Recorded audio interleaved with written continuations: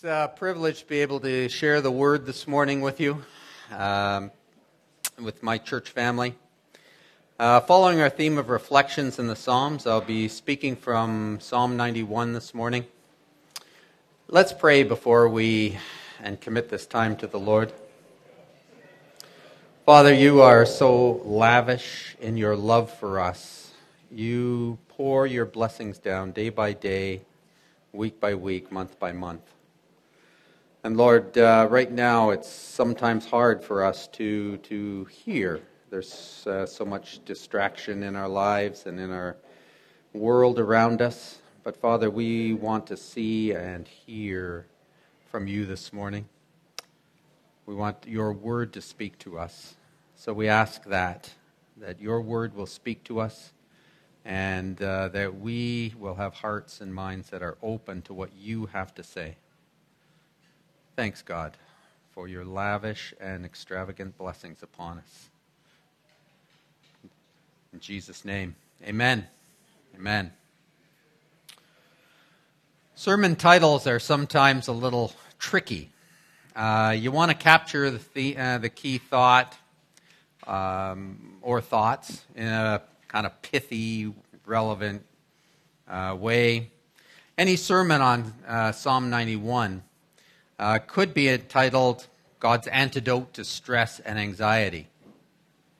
If you have your Bibles, I invite you to turn up Psalm 91. I'm not going to read it all the way through, so we'll be going through it, though, section by section.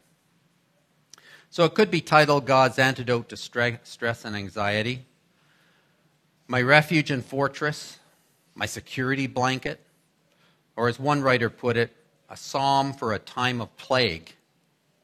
Interesting title.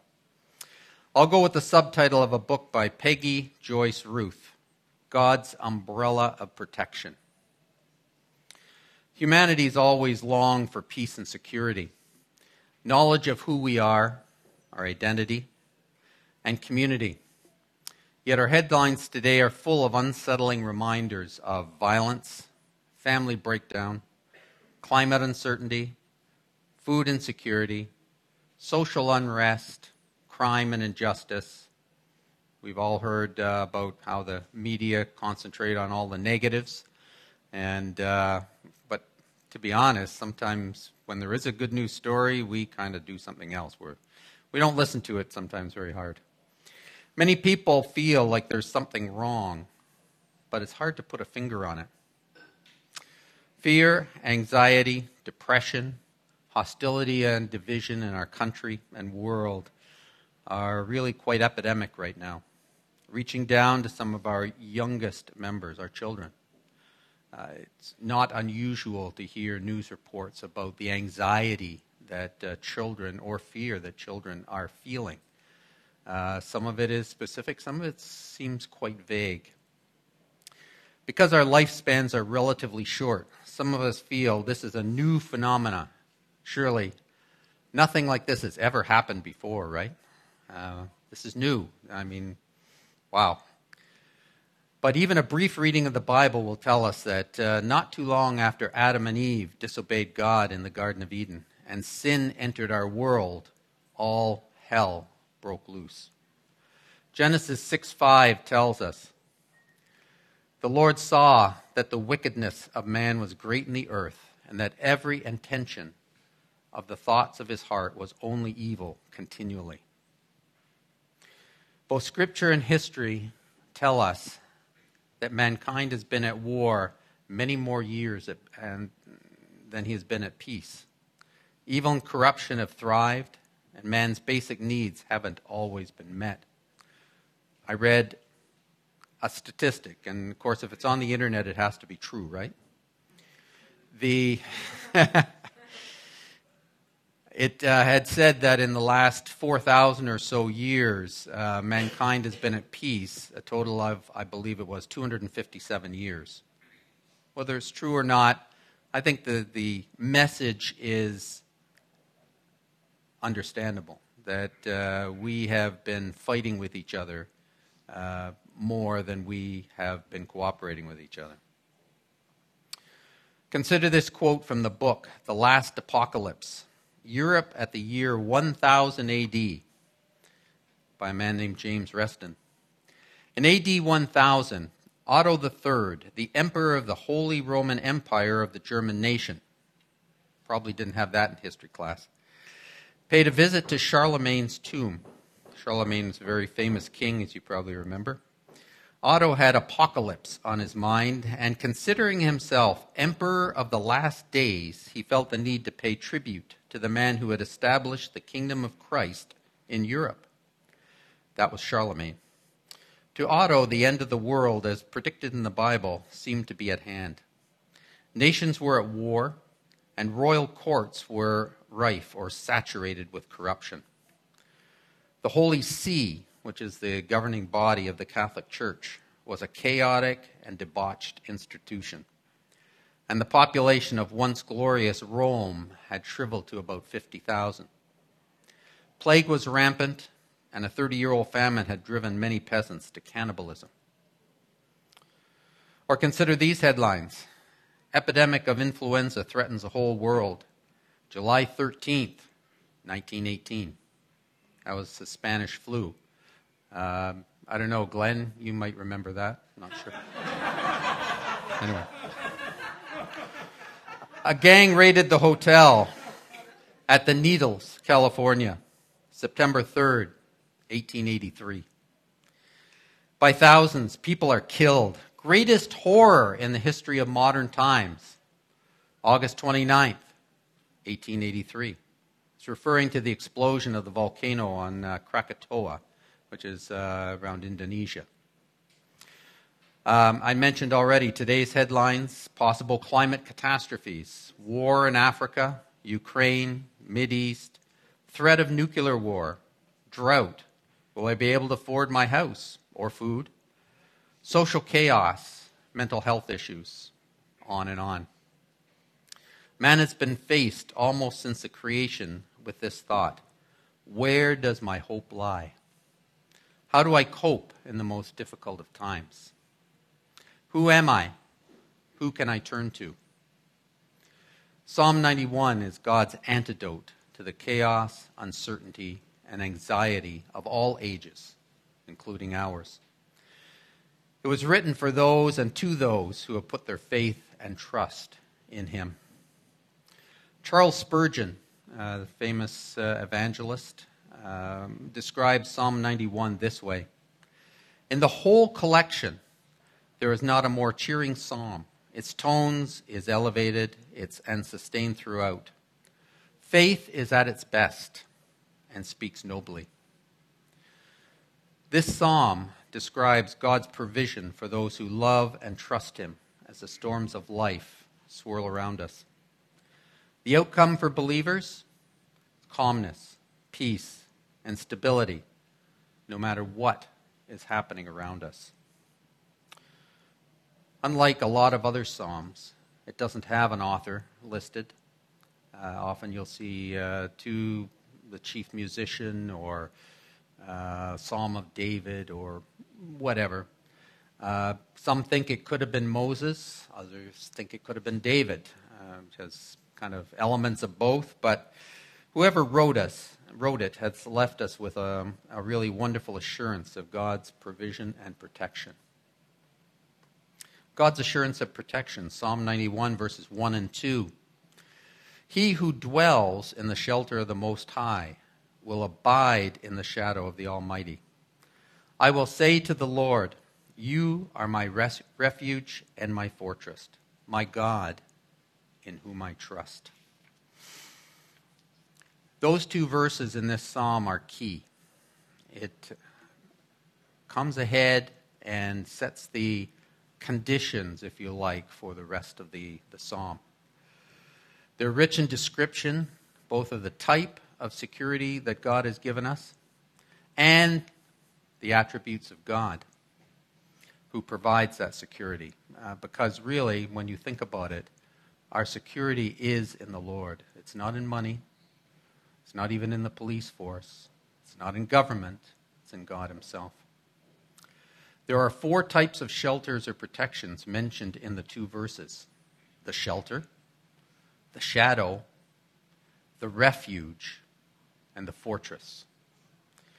And 4 names of God: Most High, God Almighty, the Lord, and God. We'll look at each of those as we go through. Verse 1 talks about the shelter. Some Bible translations call it the secret place of the Most High. A shelter or secret place hides you from danger. In this context, it describes a shelter prepared by God himself. Psalm 31:20 says, "In the cover of your presence, you hide them from the plots of men. You," meaning God, "store them in your shelter from the strife of tongues." The person who lives in that shelter, and take note of this, lives in that shelter, dwells in the secret place. It's not to look from afar, and it's not to pop in and out every now and then. It's to live. Will abide or stay in the shadow of the Almighty. Unfortunately, a lot of us as believers live outside the shelter much of the time, and we run to it only when we have exhausted our own resources. I know that's been the case with me.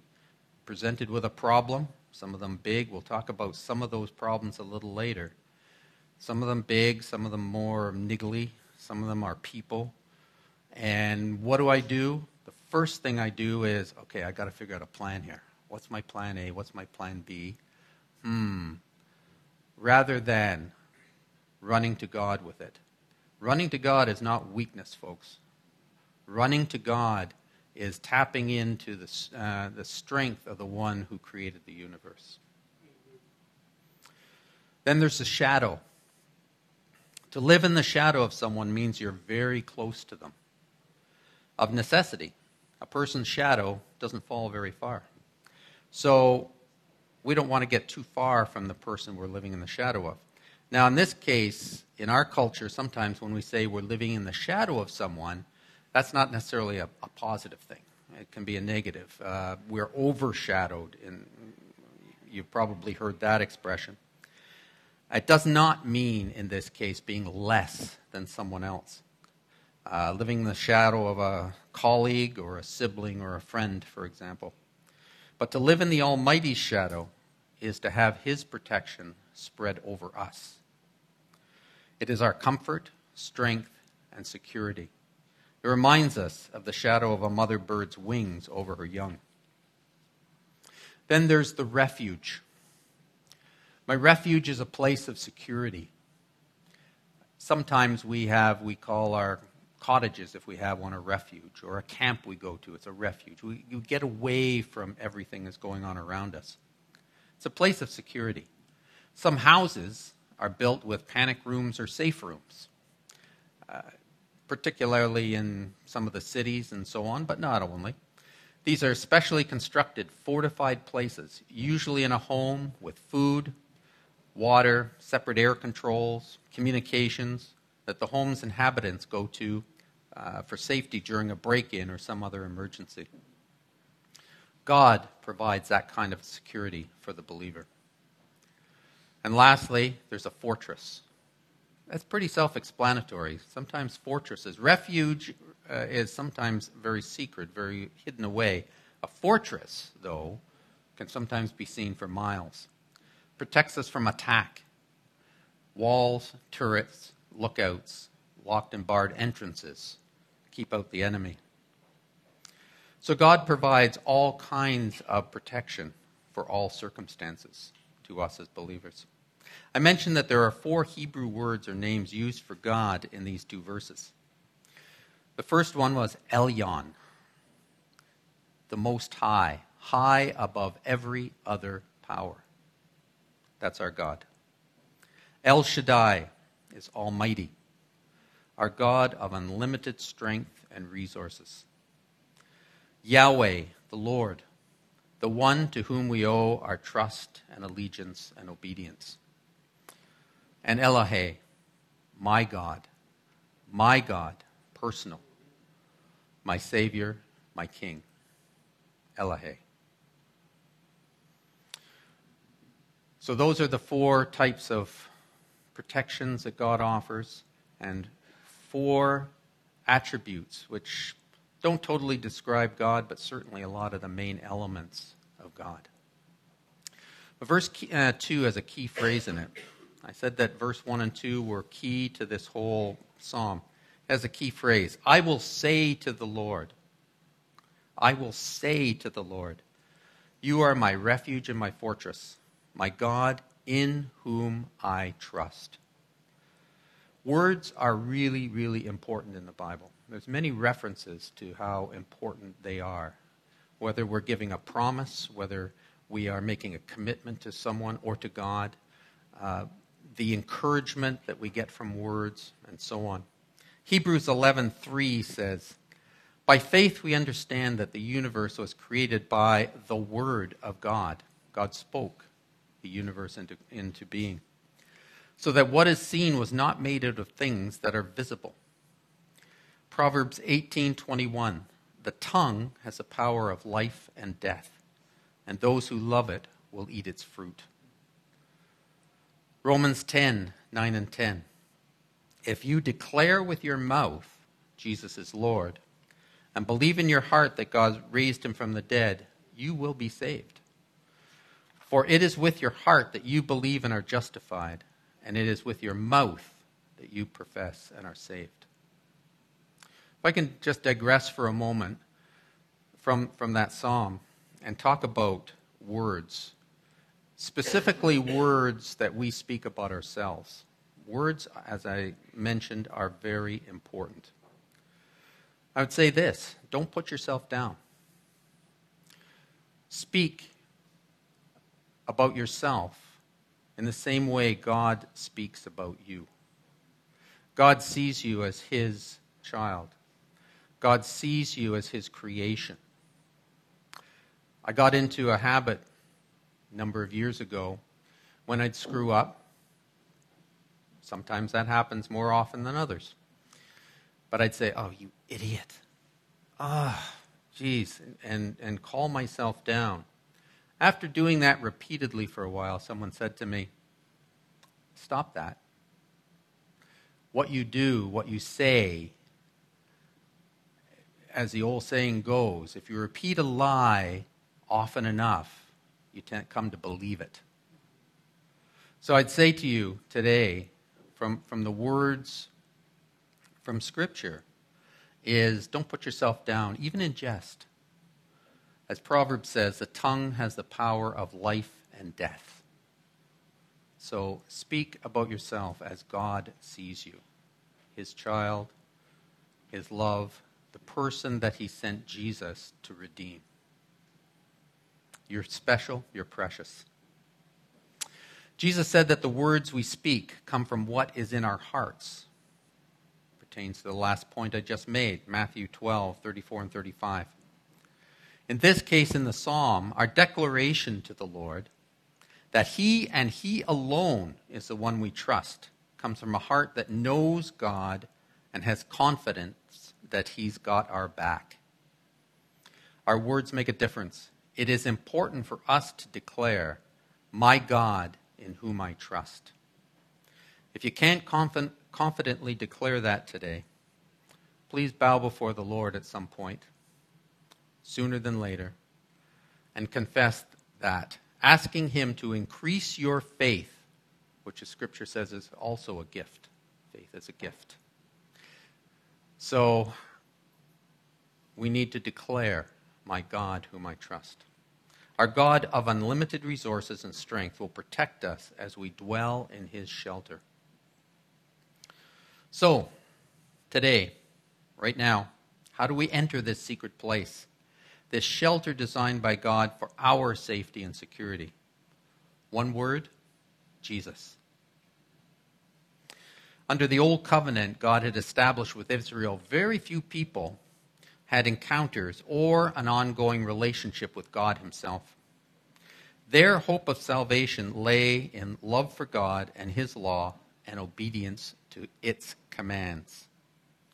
Deuteronomy 10, verse 12 and 13 says, and now, Israel, what does the Lord your God ask of you, but to fear the Lord your God, to walk in obedience to him, to love him, to serve the Lord your God with all your heart and with all your soul, and to observe the Lord's commands and decrees that I'm giving you today for your own good. In fact, the people never directly came into God's presence. Priests were chosen to offer the sacrifices to God, and only the high priest could enter the Holy of Holies, the most sacred place in Israel where God's Spirit dwelt, once per year, just once per year, to offer a sin sacrifice. It was a temporary measure which offered temporary forgiveness, but had to be offered over and over and over again. This didn't work out well, as the Israelites continually broke God's law. Numerous times God had to deal with his people Israel through the prophets, through defeats in battle, and eventually exile to try and draw them back to himself. Yet, he still offered shelter and safety to those who chose to love, trust, and obey him. Fast forward now to the time of Christ Jesus. Jesus' death and resurrection on the cross provided a once-for-all means of forgiveness of sins and the possibility of restoration of mankind's relationship with God. Hebrews 10:11-14 says, "Day after day, every priest stands and performs his religious duties. Again and again, he offers the same sacrifices, which can never take away sins." Our own efforts, folks, to feel better about ourselves, ultimately is a Band-Aid. It doesn't work. But when this priest had offered for all time one sacrifice for sins, he sat down at the right hand of God. And since that time, he waits for his enemies to be made his footstool. For by one sacrifice, he has made perfect forever those who are being made holy. Jesus is God's only provision for humanity's salvation. Not a popular version of things today, but it's what God tells us. John 14:6, what Jesus told us, says, Jesus answered, "I am the way, the truth, and the life. No one comes to the Father except through me." So what does this have to do with Psalm 91? Jesus is a way into God's shelter, his secret place. When we enter into a relationship with Jesus, there's a lot of perks. The most obvious is eternal life. The wages of sin is death, but the gift of God is eternal life in Christ Jesus our Lord. But like those product ads say, wait, there's more. You ever watch those? They are annoying at times, I'm afraid. Jesus opened the Holy of Holies so that we could approach God directly. He literally tore the veil, which shielded the Holy of Holies in the temple from view, in two so that we can have direct access to God. Imagine, we can access God's very presence now because of what Jesus did. Let us then approach God's throne of grace with confidence so that we may receive mercy and find grace to help us in our time of need. Hebrews 4:16. Analogies aren't perfect, but a good analogy might be our insurance policies. They always insure the main thing we're trying to insure: house, car, whatever. But often provide additional coverage, such as glass coverage for the house or theft at no extra charge. Our relationship with Jesus provides not only eternal life later, but the promises of God found in Scripture right now. And there are many. Some of these promises are found in Psalm 91.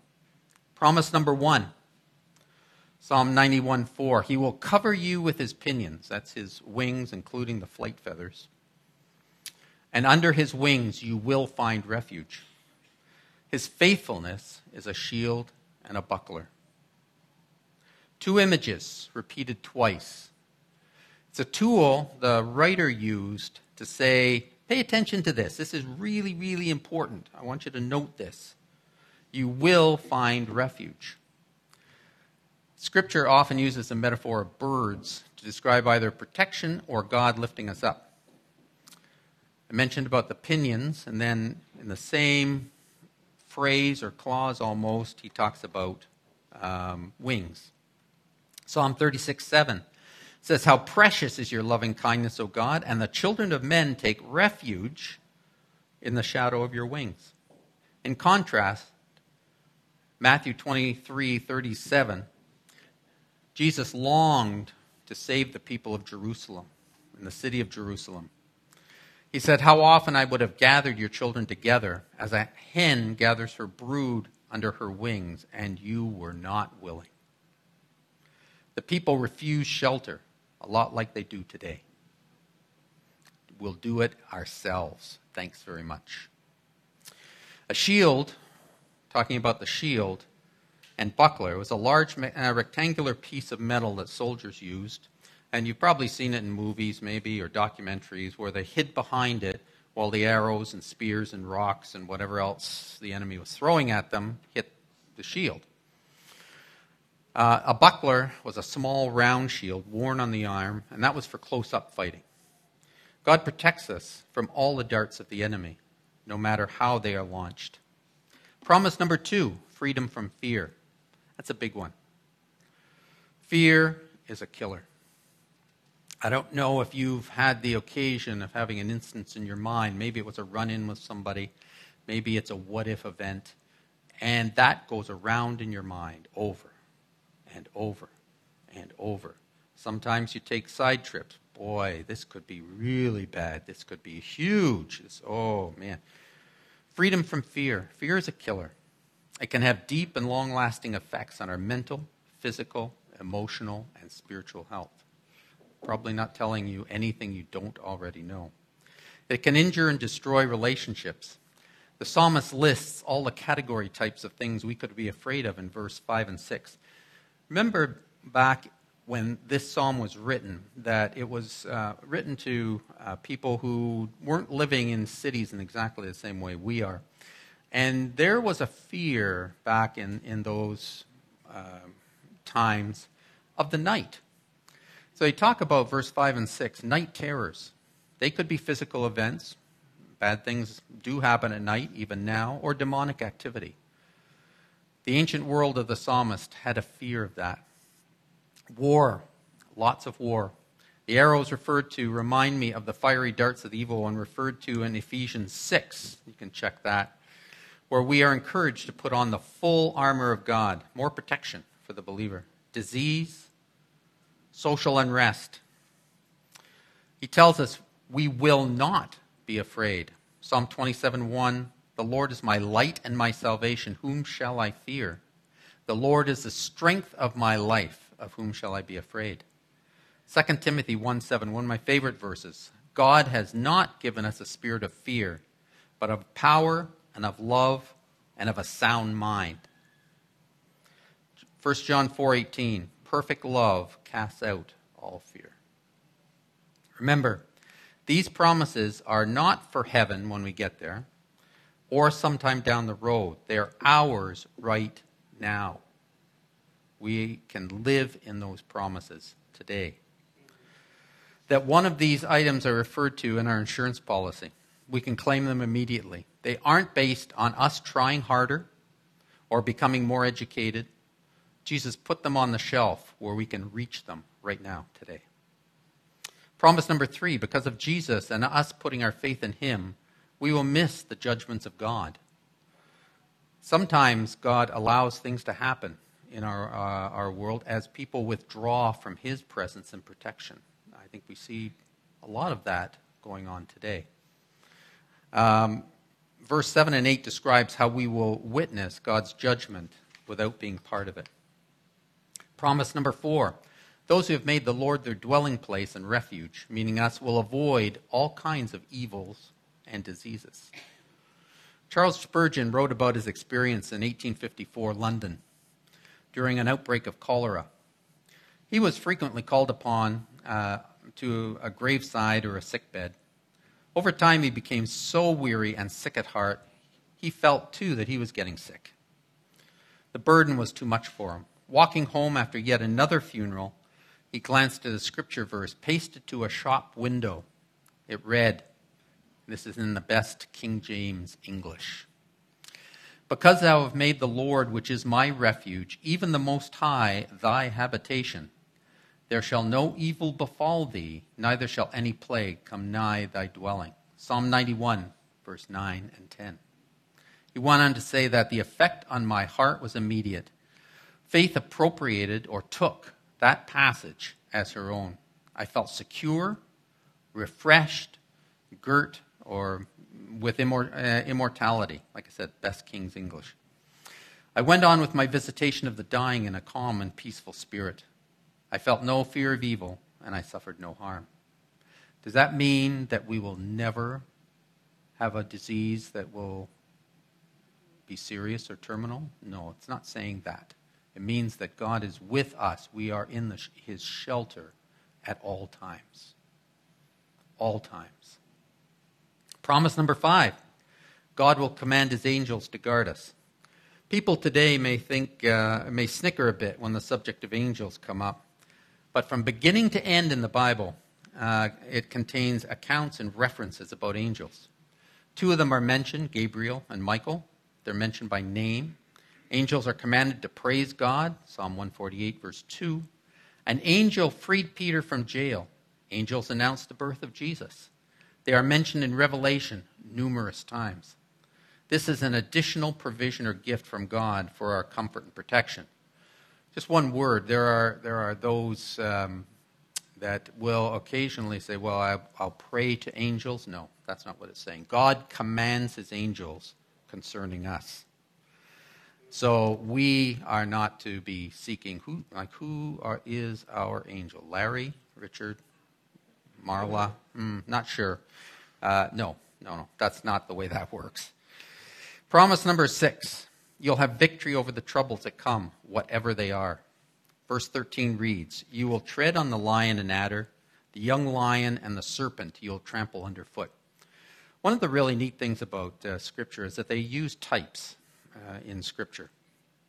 I'm not sure that the psalmist was meaning here that we're going to be walking on lions or squishing snakes or anything like that. They're types.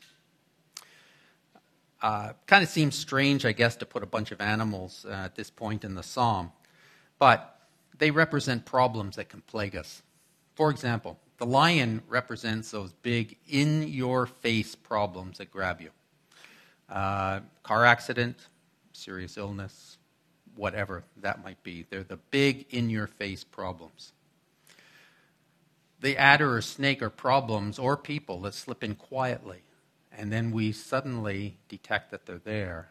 But it's, boy, oh boy, it becomes tough to deal with at times. They wreak havoc sometimes in our lives. The young lion are small problems that need addressing right now, or they will become big problems. And the serpent are those fictitious problems we worry and fret about, but may not come true at all. Remember I've mentioned about how things go around and around, and the mountain grows. The mountain gets bigger, things that may not ever happen to us. That's the serpent. But we can have victory over all of them by dwelling in the Lord's house and declaring how the Most High is our refuge, our God whom we trust. Up to now, the psalmist is writing to people mostly in the third person, but the last 3 verses, there's a switch. It is now God speaking, and he doubles down on his promises. Clean up in aisle 4. Because he holds fast to me in love, I will deliver him. I'll protect him because he knows my name. When he, meaning us, our believers, call to me, I will answer him. I'll be with him in trouble. I will rescue him and honor him. With long life I will satisfy him and show him my salvation. Because he, us as believers, holds fast to me in love. Loving God is a choice we can make, and we can do things that build on that love. Spending time with God, listening to him, reading what God has written to us, It is pretty common knowledge these days that church, particularly here in North America, does not know the Word of God well. We don't read it enough. We don't meditate on it enough. Reading what God has written to us, speaking to God, conversation. It doesn't need to be a theological PhD treatise to speak to God. Thinking of God in unoccupied moments, adoring God, speaking of God to others, giving to God and making glad sacrifices to Him and for Him. God spoke wonderful things over the one who knows Jesus. The blessing of His presence, I'll be with him in trouble. The blessing of His protection, I will deliver him. The blessing of His promotion, I will honor him. The blessing of His prosperity, with long life I will satisfy him. The blessing of His preservation, and show him my salvation. Those are all in those last 3 verses. God doubling down on the promises that came early on in the Psalms. All of these blessings start with Jesus. He is our door to that dwelling place where God has promised His protection, His peace, and His salvation. We can choose to use His umbrella of protection or not. How can I get started? If you don't know Jesus, that's the place to start. Ask Him to forgive you and enter your life. If you do know Him, are you walking in regular communication with Him? Building those trust and faith muscles. If I was going to run 50K, which I think somebody in here was or is, I don't think I'd go out and do it tomorrow. I might make it for the first 50 meters, but that'd be about the size of it. We have to exercise and build those faith muscles. And that means what I said to you before, listening, reading, praying, talking to God on a regular basis. Then we are ready when things happen. Praying, reading His Word, getting together with other believers regularly. Pray using Psalm 91 over your own life, using your name. So that's something different. We can use Scripture, some of the pieces of Scripture, and insert our own names into it because they're God's promises to His children. We can do that with Psalm 91. It's not a magic wand, so don't get that idea. You can wave it over all your problems, and in 10 seconds you'll have rabbits and flowers. That's not necessarily the way that it works either. But as we said, words are important, and speaking God's word is doubly important. Hebrews 4:12, and I'll finish up with this. So if worship group wanted to come back, that would be great. Hebrews 4:12 talks about the word being living, active, and sharper than any two-edged sword. It is God's word, after all. He knew what He was saying when He put it down. We can also walk in God's promises. I gave you 5 or 6 of them right out of Psalm 91. Again, this takes practice, but the effort is more than worth it. So, this morning, are you going to choose to live under God's umbrella? There's room for everybody. Let's pray. God, our Heavenly Father, our provider, our King, we thank you. Thank you for providing refuge, a fortress, that you hide us under the shadow of your wings, that in your presence, not only is there fullness of joy, but there's peace and hope. Lord, I pray for those who are here today I pray that the Holy Spirit will have prompted them in whatever way that He deems right. Whether it's to draw closer, whether it's to meet you, Jesus, for the very first time. Thank you for your provision for our salvation. And Lord, we just lift up the remainder of this service to you. Hallelujah. Thank you, Jesus. Amen.